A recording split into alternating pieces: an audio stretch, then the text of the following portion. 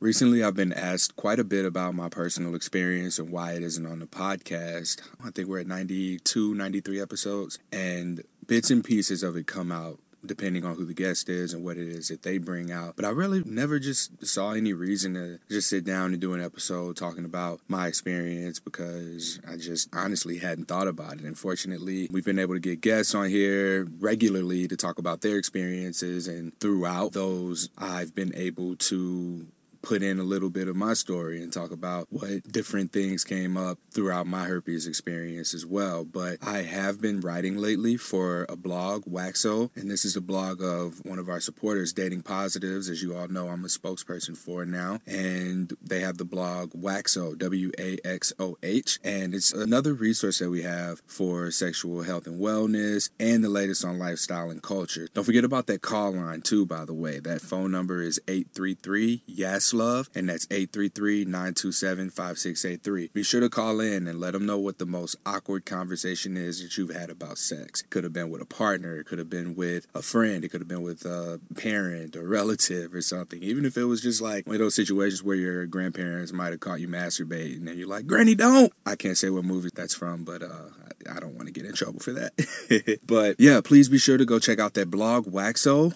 and you can see a lot of my story. I've been doing some writing for them lately. There's a few different articles on there where I talk about community as a cure, which was an episode I did with Emily DePass.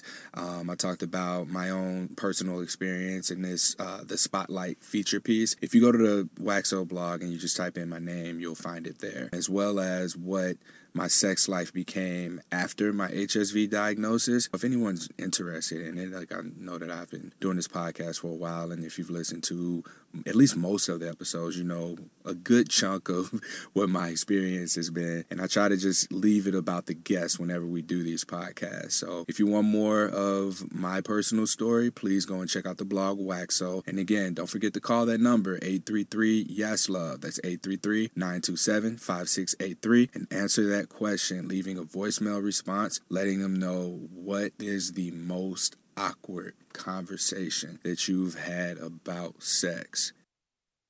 Well, I've been listening to a couple on the way down. Your style has kind of changed from the very beginning. But like I listened to the most recent one. That was a lot of fun. The one that I think was the worst were the ones where I tried to do a script.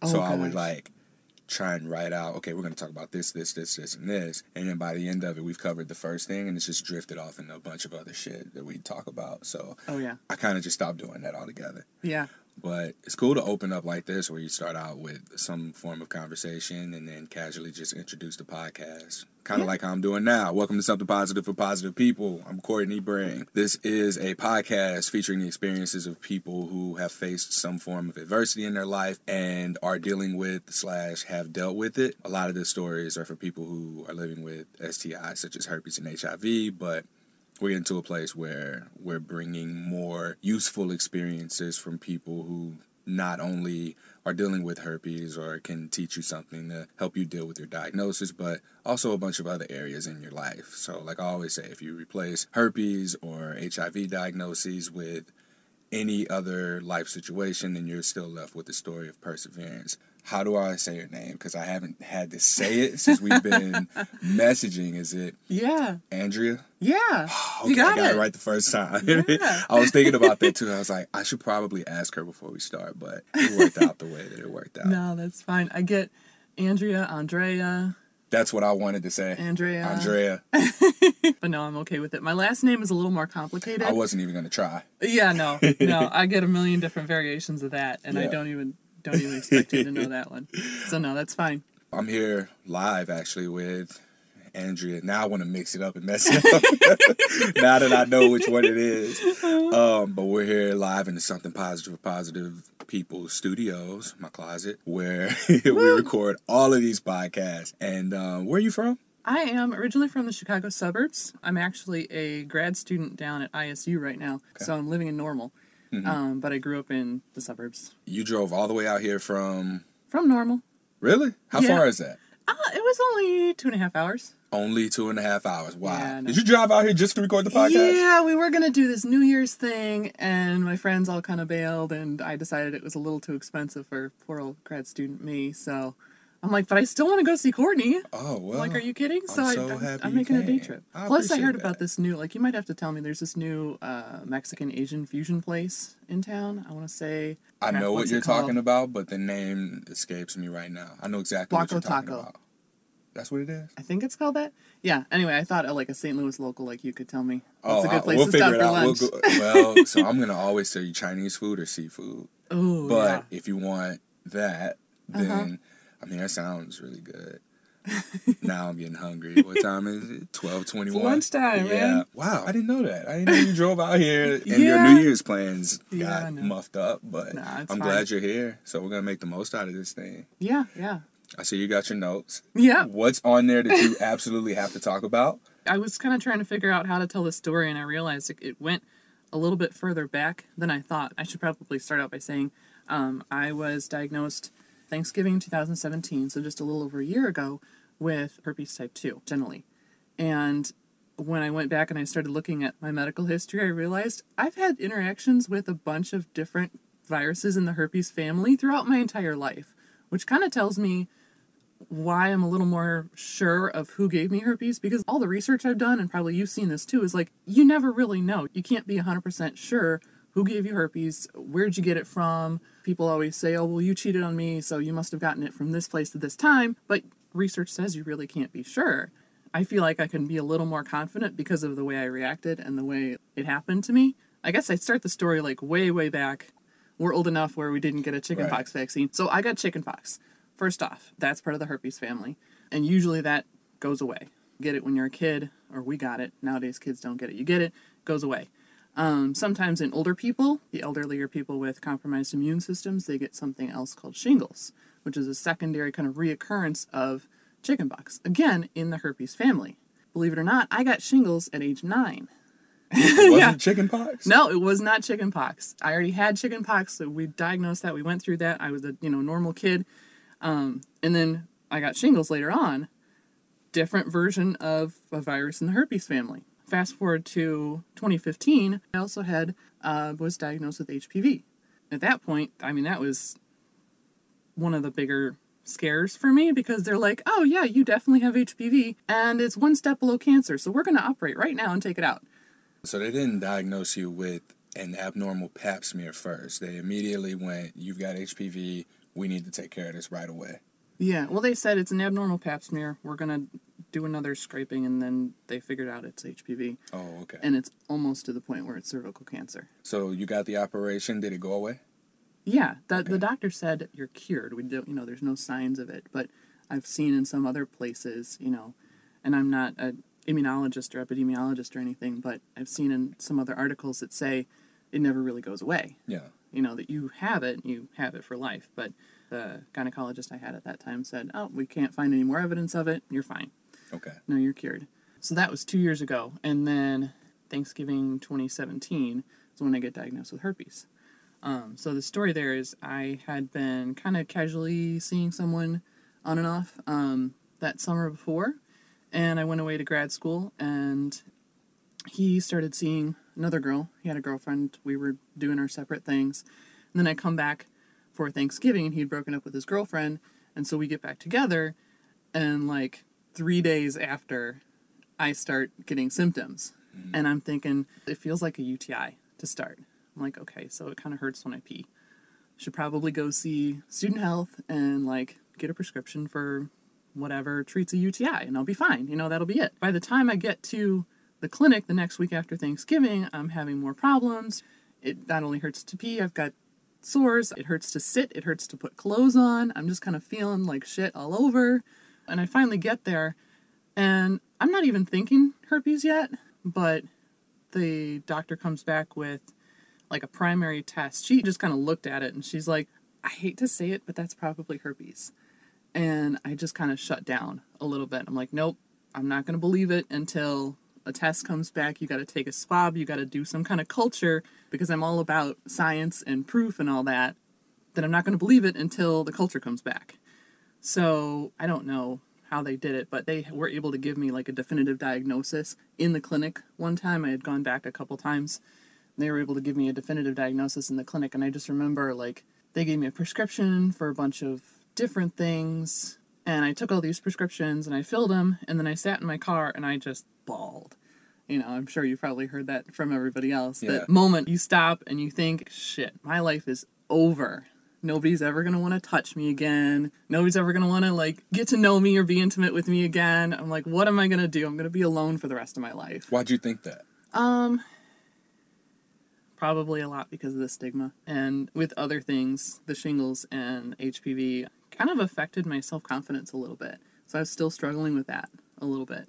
And then this just hit me like a ton of bricks. I'm like, that shattered my self-confidence. So that led to all those thoughts of nobody's going to want me, nobody's going to be interested in me, nobody's going to want to touch me anymore. And I just kind of lived in a daze for a while.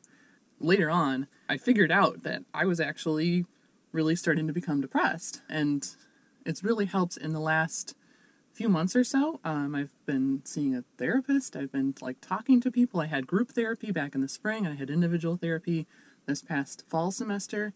But yeah, at that point, I just I felt shattered. I felt like I wasn't ever going to be the same. And believe it or not, that's not where the story ends. Later on in December, I had complications. It's called post-herpetic neuralgia. And where the herpes virus, at least type 2, resides kind of down in your sacral nerves. And that can kind of complicate other things. So everything else that was controlled by the sacral nerves, all that important bodily function stuff, the nerves shut down.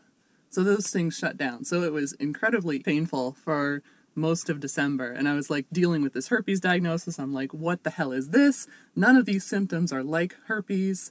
I'm having trouble with daily things. So what's going on here? I thought this was just supposed to be herpes and now I've got all this other shit to deal with. It was just a really rough time.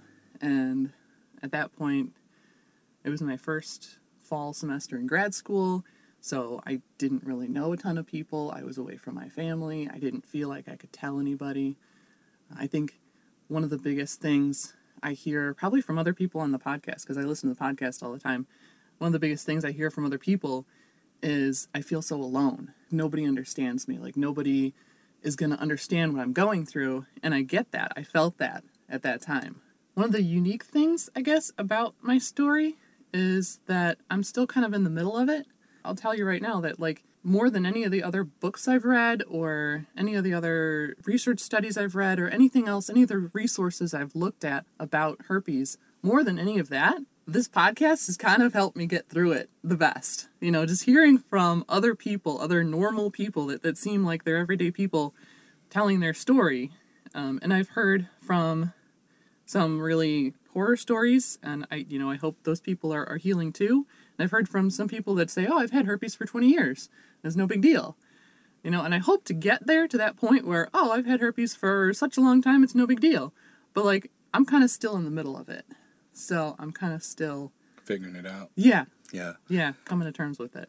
And one of the things that you said is that you felt alone. That is a very common feeling between being diagnosed with herpes and then having to move forward with that information, is that so many of us feel alone, that the reality of there being so many people who are living with this virus isn't real to us. We don't care to hear that. We don't believe it because nobody wants to do what's required in order to find out who else has herpes. So that means putting yourself out there, saying, yeah, I have herpes. We're very selective in who we tell. We don't really want to tell people close to us because we're a little bit afraid of what they're going to think about us. But if these people are close to us and we're dealing with something that's a struggle, if we can't open up to them about, think about it that way. If it's something that you're struggling with that is getting a lot of mainstream media attention, if you're struggling with an eating disorder, if you're struggling with depression, or if you're having suicidal thoughts, you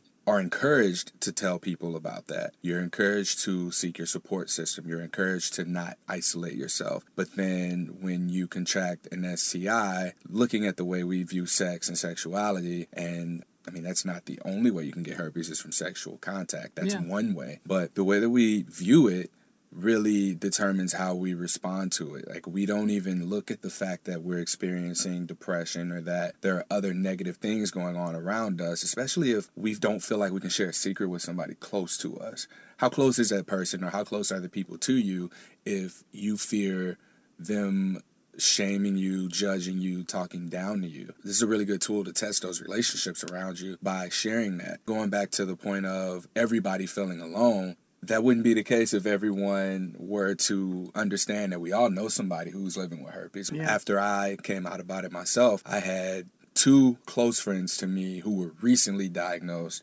afterward. It makes me wonder, like, what would they have done? Where would they have gone if they didn't know someone that they can come to and seek advice from? Because one of my friends, he was on antivirals immediately, and then he started working out and had like a protein that had arginine in it. Oh, yeah. And he didn't understand why he was getting outbreaks, so he told me what he was doing. I was like, oh, dude, you need to like lay off the arginine right now, and maybe even the antivirals, because he said those 2 things happened. He began to have more outbreaks. It's not like he was recently exposed to it. It was just that he recently had an expression of the virus. Once he got that, he immediately started to change things that maybe didn't even need to be changed, which were like the fact that he was now on antivirals. I've heard from people that being on antivirals is just one more constant reminder that you have herpes, which is another stressor. So you want to alleviate as much stress from your body as possible. And that was one of the things that he stopped taking the antivirals, and he stopped with the arginine, and now he just takes the medication as needed. So little things like this make being open about having herpes, makes it more easy to do.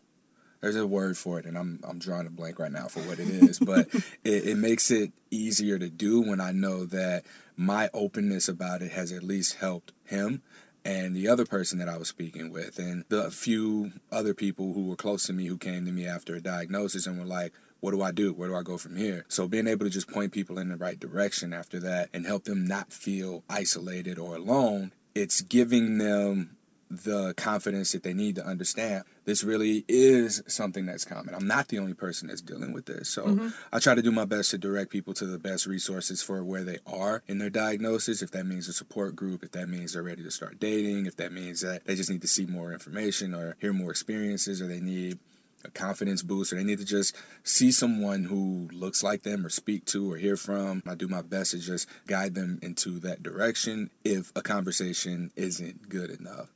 So I'm glad that we're here while you're in the middle of it, because this is unique, that you're someone who is figuring it out. You aren't newly diagnosed and deciding this is how I'm going to deal with it, and you're not at the point where you can say I tried to deal with it this way and that way and none of those worked, but here's what's working for me. I want to ask you now, how are you?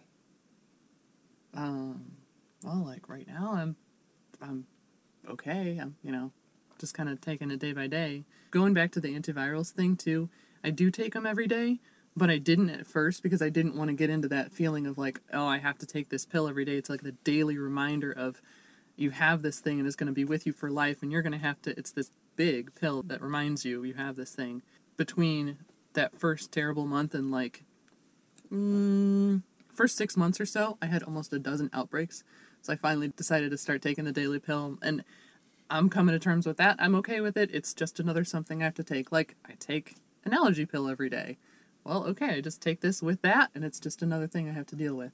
From that standpoint, I'm doing better, I think. Individual therapy really helped this spring season. I had a great person to talk to. We really kind of sorted through some self-image stuff. Yeah, I have this thing, but it's not all of me, and there's so much more stuff I have to offer the world.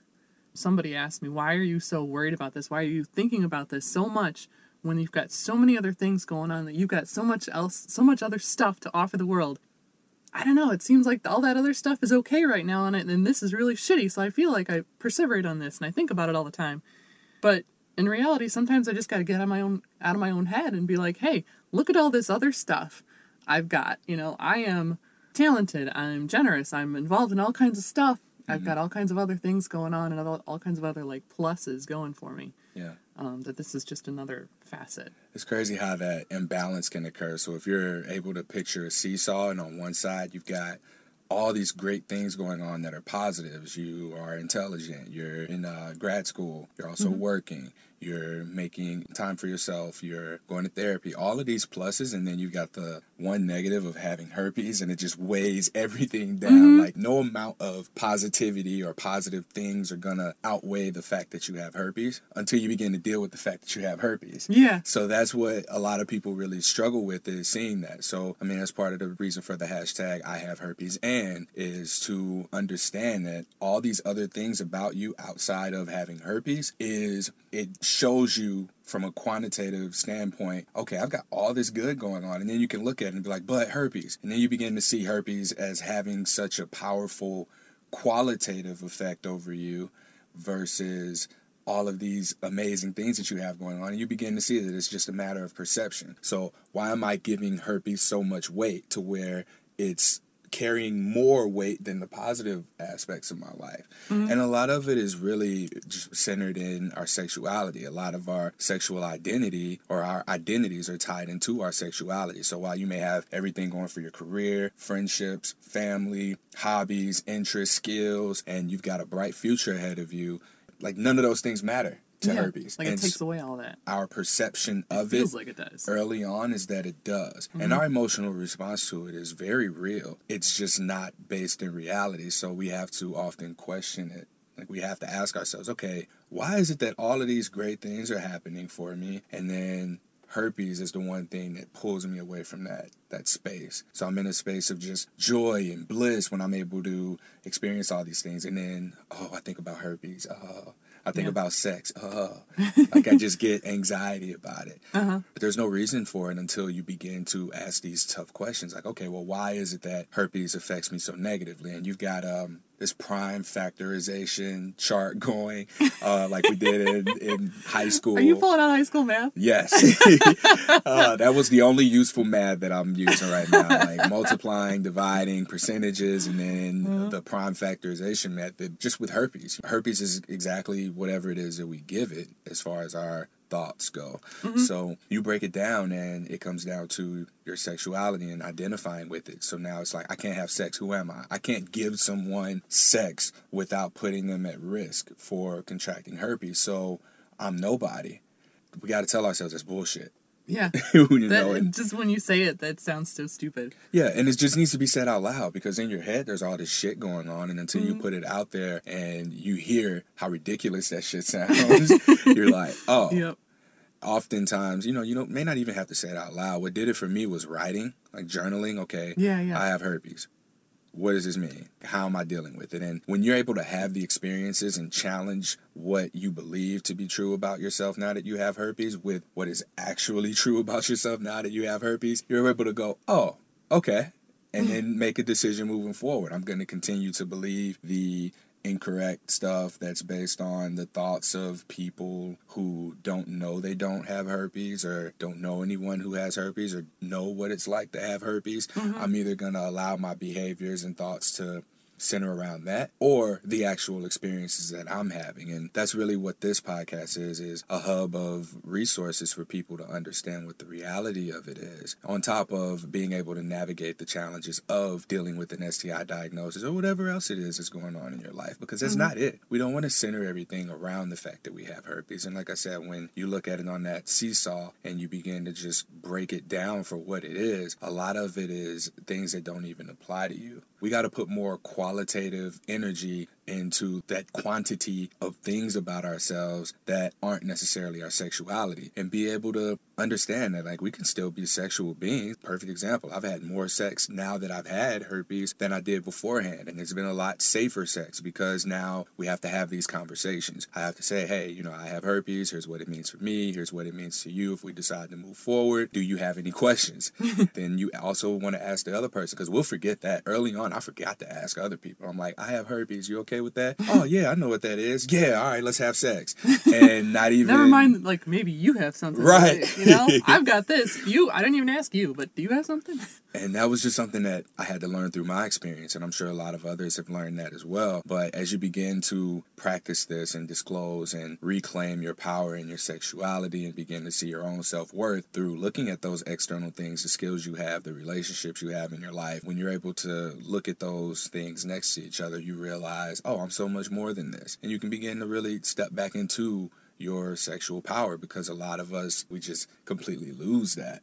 Once we're diagnosed, it's, I'm never going to have sex again. And that's what people don't want to say, but that's really what it is. Yeah. Oh my God, no one's ever going to want to have sex with me again. I'm not going to be able to get laid. Because, I mean, aside from, oh shit, who else did I give this to? I think that was my immediate next thought. It began to shift into, how am I going to have sex? And so while many of us don't say it, that's what a lot of us are really thinking. And sex doesn't stop unless you make it stop. It really just looks different. It's more healthy. You begin to be more conscious about it. So herpes is just a consciousness tool to make you recognize, okay, this is the person that I'm exchanging energy with on a physical level. Is this someone who I want to do that with? Is this someone right for me? And now you've got this whole awesome filtering mechanism that also lets you know when your body is under stressful situations, and you can put it out there to the other person and be like, okay, hey, I have herpes, and see how they respond to it. If they're not invested in what you're invested in long term, then you'll be able to see what it is that they feel about it. And some people just may not want to deal with it, and you got to be okay with that. I'll be honest, if I were given the chance before learning everything that I learned about herpes to this day, then I probably would have been like, no, as well. Yeah. Can I ask you about that, actually? And maybe, like, some stories you've heard from other people you've interviewed. One of the things I'm still kind of hung up on every so often is still getting rejected. Like, in the first few months, first time dealing with this, I've been rejected twice because of it. I was seeing someone before my diagnosis, and then after I said, I'm going through this, I have herpes, and they just kind of ghosted on me. And then later in the summer, I had this longtime friend from several years ago that I hadn't seen in a while, and he's like, oh yeah, we've got this wedding up in the cabins in Wisconsin this weekend. It's going to be great. You should be my +1. I'm like, yeah, sure, absolutely. And then, I call him back. I'm like, you should probably know I've got herpes. And I got uninvited. And it's like, I try not to take that personally, but it doesn't make it hurt any less. Yeah. That wait a second, I like you, and I've shown I like you before, but now that you tell me you have herpes, no, I don't like you quite so much. I don't want to touch you. I don't want to be near you. And it's more a reflection on who they are than who you are. And I've heard that, and I'm trying to work with that and accept that. But, like, how do you get past that? How do you get to the point where you believe that the people who aren't in your life for a reason? At that point in time, you were still newly diagnosed, right? Yeah. A few months in? It was only a few months, yeah. How'd you feel about it? Were you still scared? Were you still nervous? Were you still figuring it out, confused about it? Yeah, I was still, more than anything, I was like pessimistic, depressed, just kind of meh. Yeah. You said you wanted to get food later, right? Mm-hmm. So imagine you come to me and you're like, oh, hey, what food should I get while I'm in town? And I tell you, there's this Chinese food place that's all right. I love Chinese food. But if I say it like that, and then I say, oh, there's this steakhouse that's pretty good. Mm-hmm. When I say the Chinese food place, like, I'm excited about it. I really like it. Mm-hmm. But based on my mood and what I'm projecting to you is that it's not, you don't want to go there, but you want to go to the steak place because of my enthusiasm behind it. And that's probably not the best example, but the way that I presented the steak, I like steak, but I really love Chinese food. Mm-hmm. So you wouldn't really know that. It kind of, maybe it would even confuse you. I say that to say this, like, the way you present it does also have a lot to do with it. So if you haven't dealt with and processed how you feel about it, how can you believe what I'm saying about it being okay? Yeah. Like, if I'm saying that this is good food, are you going to believe this is good food? Mm-hmm. I'm comparing food to sex here. No, but I get it.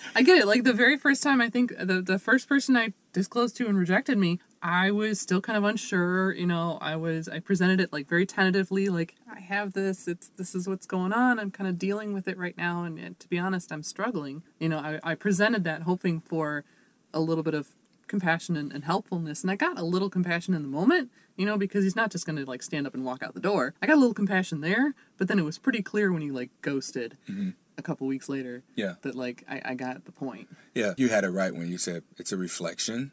Mm-hmm. Don't look at it as it's a reflection of them or it's a reflection of you. Like, it's an overall reflection. So it's a reflection of what that person wants. It's a reflection of who that person is. It's a reflection back at you of how you really feel about it. It's reflecting all this shit. Mostly it's a reflection of our society and how we view herpes. So you can't take it personal, because that's overall a reflection of that person's background and the culture that they grew up in, and the lack of sex education and presentation of the inevitability of being exposed to herpes. So if we had these kinds of conversations early on, then it would be a completely different response. I mean, maybe he would still not want herpes because he doesn't know if he does or doesn't have herpes, but you got to understand that people make the assumption that they are clear of STIs because when they get tested, if they get tested, they're assuming that they've been tested for everything. Yeah, they don't get tested every for everything. STD. Yeah. Every STI. And that isn't the case. So the best way to not take it personal is to understand that that reflection is a reflection of everything. The only part you can control is how you present it. So if you go into it with confidence, with information that can help that other person, if you're feeling educated, if you have your own experiences even. And one of the ways that I've disclosed before I was with Sierra was, hey, I want you to know I wasn't given a choice in this, you know, as to whether or not I had herpes. I'm super fucking awesome. I know that about myself. So before you and I begin courting each other and you fall madly in love with me, and it makes it hard for you to say what you really feel about it, I want you to know that I have genital HSV2, which is the virus that causes herpes. Here's what it means for me. Here's what it means for you. And I would always operate under the assumption that the other person didn't have an STI. Like, it just never crossed my mind that they would have it as well. Yeah. Or that they wouldn't have herpes as well. So that was my very cookie cutter template of just saying, hey, you know, it might have come off as arrogant or conceited a little bit, but it was really just me knowing my self-worth. Knowing that if I'm with you or if I'm dating you, I'm going to treat you with respect. I'm going to court you with integrity. Like, this is the kind of person I am in the dating phase. So this is who I'm presenting myself to be. Despite having herpes, I think that it's important enough for you to know everybody's looking to have sex. Yeah. Unless you're not looking to have sex, I guess. But it's almost expected to have sex early and then get to know someone. So the most fair thing that I was able to do at that point in time was to demonstrate, like, hey, I know you're going to like me because we've been talking for this long, even if it was just a few days. But I sense that sex is going to be something that comes up, so here it is. Like, this is something that you need to know. The feedback that I've gotten from that, I've been ghosted before, but that was before I learned to present it that way. But more often than not, there was understanding. There were questions. It's like, oh, okay, so you are awesome and you have herpes. What's this herpes thing about? So it just like reinforced the fact that I am an awesome person. So you got to be able to present that in there. For me, it was just like a humorous way of doing so with I'm super awesome, and before you fall madly in love with me, ... So I really got to use that line. I think. I'm working on it. I'm getting there, but I think if I just like bust out that line, that'll like bump up my own self-confidence and like make me seem hilariously irresistible to whoever I'm talking to. Exactly. I mean, that confidence I found is what has been most attractive. I did like a poll, and I talk about this a few times, where it's like the most attractive, I don't want to say man, woman, but the most attractive masculine trait is decisiveness. The most attractive feminine trait is like sociability. So being able to demonstrate whatever it is that you more closely identify with is more attractive. So me being decisive and like, hey, this is who I am, this is what I want, this is what we have, this is what we're working with. And for you, I would say, you know, it's more of like these are the things that I do, these are my hobbies. It goes back to that seesaw where you have all your pluses. You know, she's actually very social and confident in that. So to be able to present that in a way where he's gonna be captivated by it. It's like, oh, okay, so you got all these awesome things going on. You have herpes? Tell me more. That's really what it is. I mean, a lot of people just don't understand what herpes is. I was one of them until I had to do my own research. In fact, I think everybody needs a herpes scare. Yeah. Everyone needs to maybe get not that a scare, but like... Oh, no, it's some way to get that. You really think so? At this point, it's a scare. If anyone's told, hey, I might have given you herpes, or if they're told, that might be herpes, you become a herpesologist and begin, not herpetologist because that's reptiles, but you become an expert on herpes because you begin Googling, you begin to look for things that you weren't exposed to, but they've always been there. All these resources have been there. It took me 5 years to even find like dating websites for people with herpes. You know how much easier my life would have been immediately after diagnosis? That may have made it harder because I probably would have just only stuck to people who had herpes to avoid the discomfort of disclosing, which then built my character of who I am now. So we got to be able to look at things that way. And it's not a matter of good, bad. It just happened. And here we are. Look at those instances as lessons. So those rejections, what have you learned from those? Wow. What have I learned from those? That's just something to think about. Yeah, you don't have to answer. That's a good question. So, I mean, it's easier to see some of the downsides of these people, like, oh, well, I really didn't want to hang out with him anyway. He's kind of an idiot, or that kind of thing. And I guess, hindsight is 20/20, because if I had continued having this certain person in my life, I probably wouldn't be finishing my master's. I probably would be living somewhere else and doing something else with my life. And I'm kind of happy with what I'm doing right now, like professionally. So, like if I hadn't had those rejections, then I wouldn't have to deal with that hurt and, that pain sometimes, but I think my life would be a little bit different and maybe not in a place that I want to be in. Yeah, that's right. So, I mean, what you just did right there, like you just pulled that out of you. Like I didn't give you anything that was in you. You knew what the lessons were. And like you said, hindsight 20/20. You can look at people and see them for exactly who they are, what their role is in your life. When you begin to not look at things as, oh my God, they rejected me, and then you associate yourself with that negativity. When you get out of that space, it becomes a lot easier going forward. You begin to recognize the better qualities of yourself. You begin to recognize red flags. You begin to set boundaries. I mean, there were maybe even things that came up about that person that had you go, even before you disclosed, but hindsight, Yep. So now you begin to recognize those things as they come up moving forward. So when you're preparing yourself to disclose, when you're dating, when you're seeing someone, and they bring up one of these red flags from one of these past lessons that you learned, you're able to move forward accordingly with that information. So you can decide to ignore it, or you can recognize it and explore it deeper. But that's your choice. You now recognize that you have a choice in dealing with that. So each of these negative experiences that you had with rejection, don't look at them as negative. Look at them as they're teaching moments.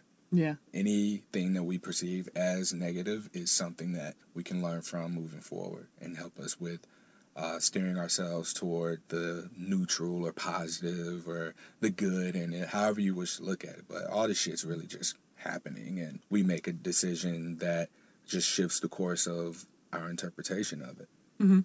Yeah. I don't know how that just reminded me, but like I think rejections and dealing with that and getting through that and kind of getting out of my own head has made me a little bit tougher too, a little bit more picky, a little bit more like, okay, I might be worth a little more. I don't think I have like the overflowing self-confidence that I think you have a little more. I'm getting there. And I remember back in high school, we had this PE teacher that would call us suburban cream cheese. Like, because we were like kids from the suburbs, we were pansies, we were all like smooth and cute and perfect. We had everything given to us and whatever. I'm like, well, I don't know how many of those people have dealt with tough shit in their lives, and I've had a little bit of that now, and I feel like I'm a little bit grown past that. I'm a little bit tougher, I'm a little bit more resilient. That's what this is. Like, that's what these things are to happen to us. There's the traumatic events, and this is trauma, especially how we respond to it. When we are able to move forward and recognize it as such, it makes us look at other shit. It's not just the herpes. Now it's what is herpes tied to in your mind? It's tied to sex. What does sex mean to you? And then you begin to look at relationships. And while there are various types of relationships, you look at the intimate relationships, and then you begin to look at your friendships, your relationships with your family. You look at your work relationships. All of that stuff. It's just one of those things where you begin to look deeper, and like you said, it's made you a little more resilient and tough. That's awesome. We got to also recognize, too, that if it wasn't herpes, then what else would it be? Because at some point, we're going to have some adversity, and how are we going to respond to it? It sucks that we have to go into these dark stages, but we got to look at the shadows. We got to be in that darkness. We got to learn to find our own light in that, because I mean that's really what we are. I saw a meme today posted by Danielle Bryan, who we've had on the podcast before, and it said, something along the lines of I used to be afraid of the shadows until I realized I was the light. Damn it. It was something like that. It was real cool. Way smoother than the way I just said it. But ultimately, it's just recognizing that you are the light and that the shadows are afraid of you. Yeah. So there's nothing for you to be afraid of in this. You know, just beginning to recognize your own self-worth, begin to see yourself the way that you choose to be seen, because that's all you. Who you believe yourself to be is who you are. Yeah. And then all you got to do is continue to stick to that. Yeah, absolutely. Yeah. You know, one of the things I want to do 2019, I want to do something to like attack the stigma, because I think that's one of the things that's holding me back and probably holding some other people back too, is that huge stigma. Like when you're talking about facts and being able to have that conversation, people are asking you, "Oh, well, what's this herpes thing you got going on?" I have dozens of facts in the back of my head. You know, I'm so type A, so fact-based. I'm like, I want to spit all this out at you. But I can't, because I need to, like, okay, I need to tell you I have herpes and then give you your space. When you're ready. I think that's the healthy way to do it. But man, I have all these facts and I just want to, like, tell people, I'm like, this is so much more common than you know. There shouldn't be a stigma. I shouldn't have to deal with this shit. No. No one should. Going back to what you said about attacking the stigma, I don't think that this is something that can be attacked or anything like that. It's something that just needs to be understood, because in all honesty, the stigma is not real.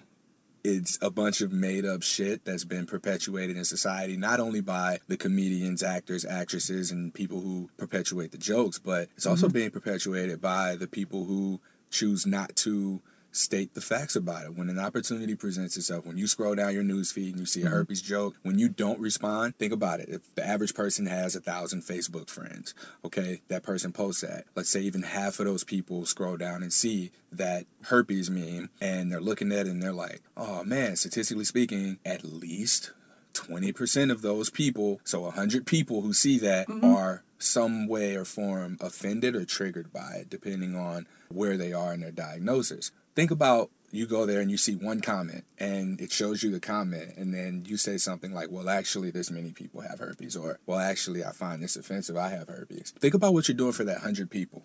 That 20% of the people who saw that post and saw that someone was unperpetuating the stigma, undoing the damage that was just done. Not only are you doing that, but like, your impact is way more amplified because of the fact that you openly, publicly call somebody out on their shit. So now that person who's been called out is going to have one of two reactions. They're going to be like, they're going to remain ignorant, or they're going to acknowledge what they did, and now they're going to go off into the world more mindful before they post some shit like that again. It's all across the board, and the more involvement we can get from the people who are okay with opening up about having herpes, who are willing to address the people who perpetuate the stigma and not be a person who just allows the perpetuation of the stigma to take place, then we'll be so much better off so much sooner. Who knows? Maybe we can get to a place where so many people come out and speak up about it that there's some sort of a vaccine in place. I mean, think about it. We have a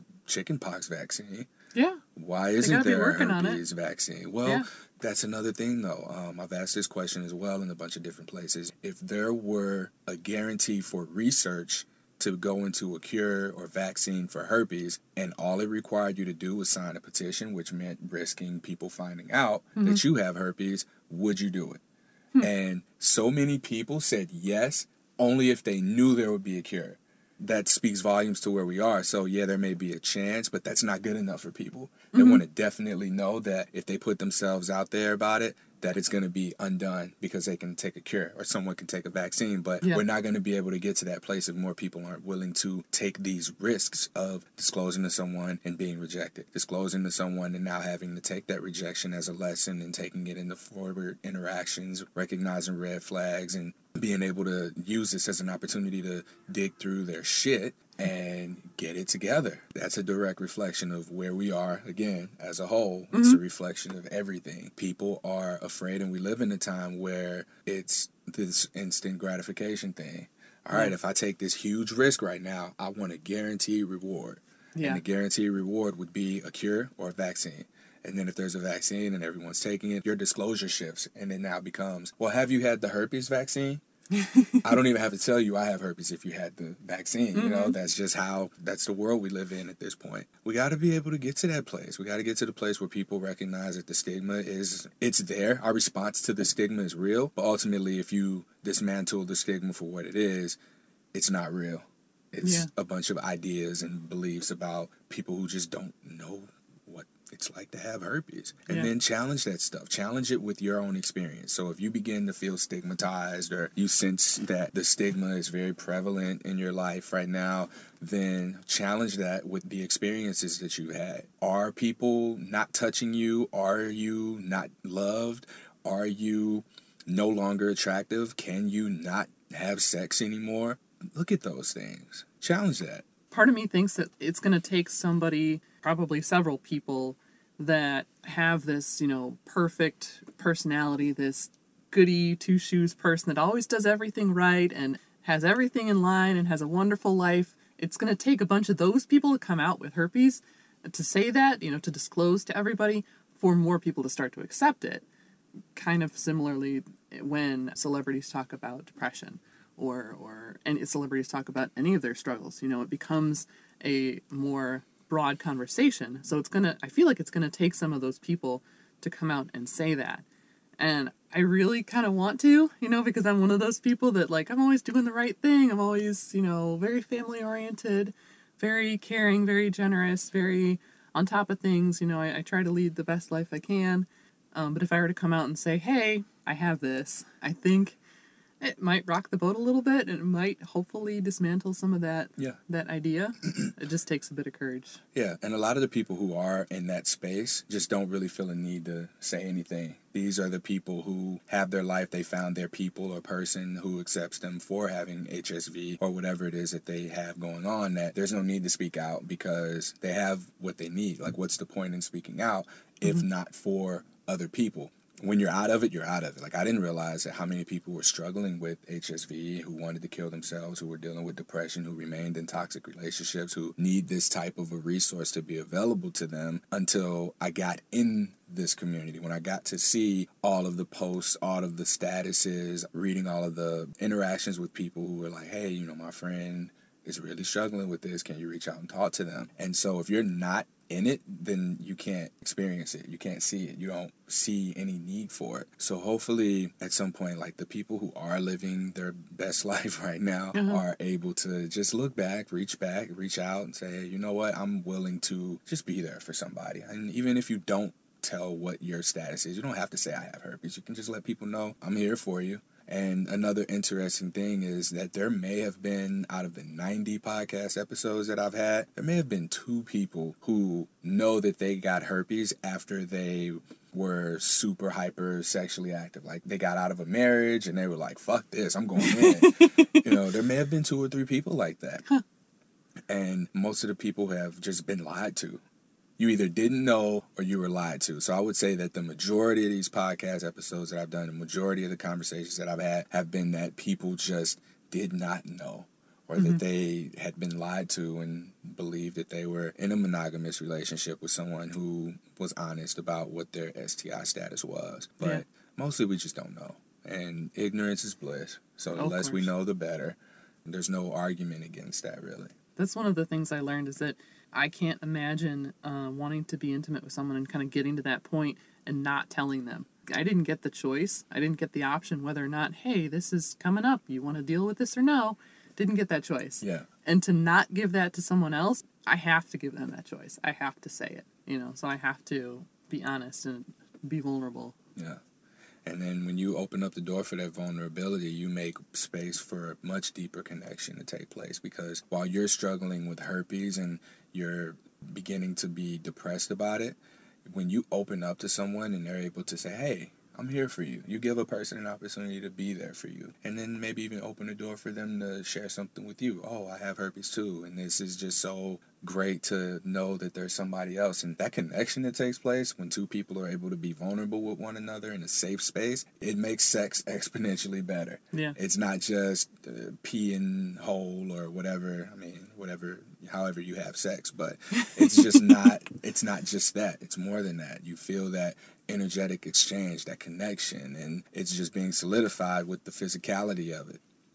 Did we cover all your notes? Yeah, I think so. Okay. I was trying to think. I wanted to leave like some nice lesson or something. Ooh, I like. How you gonna leave a nice lesson if you're in the middle of it? I don't know. I mean, I've learned something. I hope I've learned something. I've definitely changed from then to now.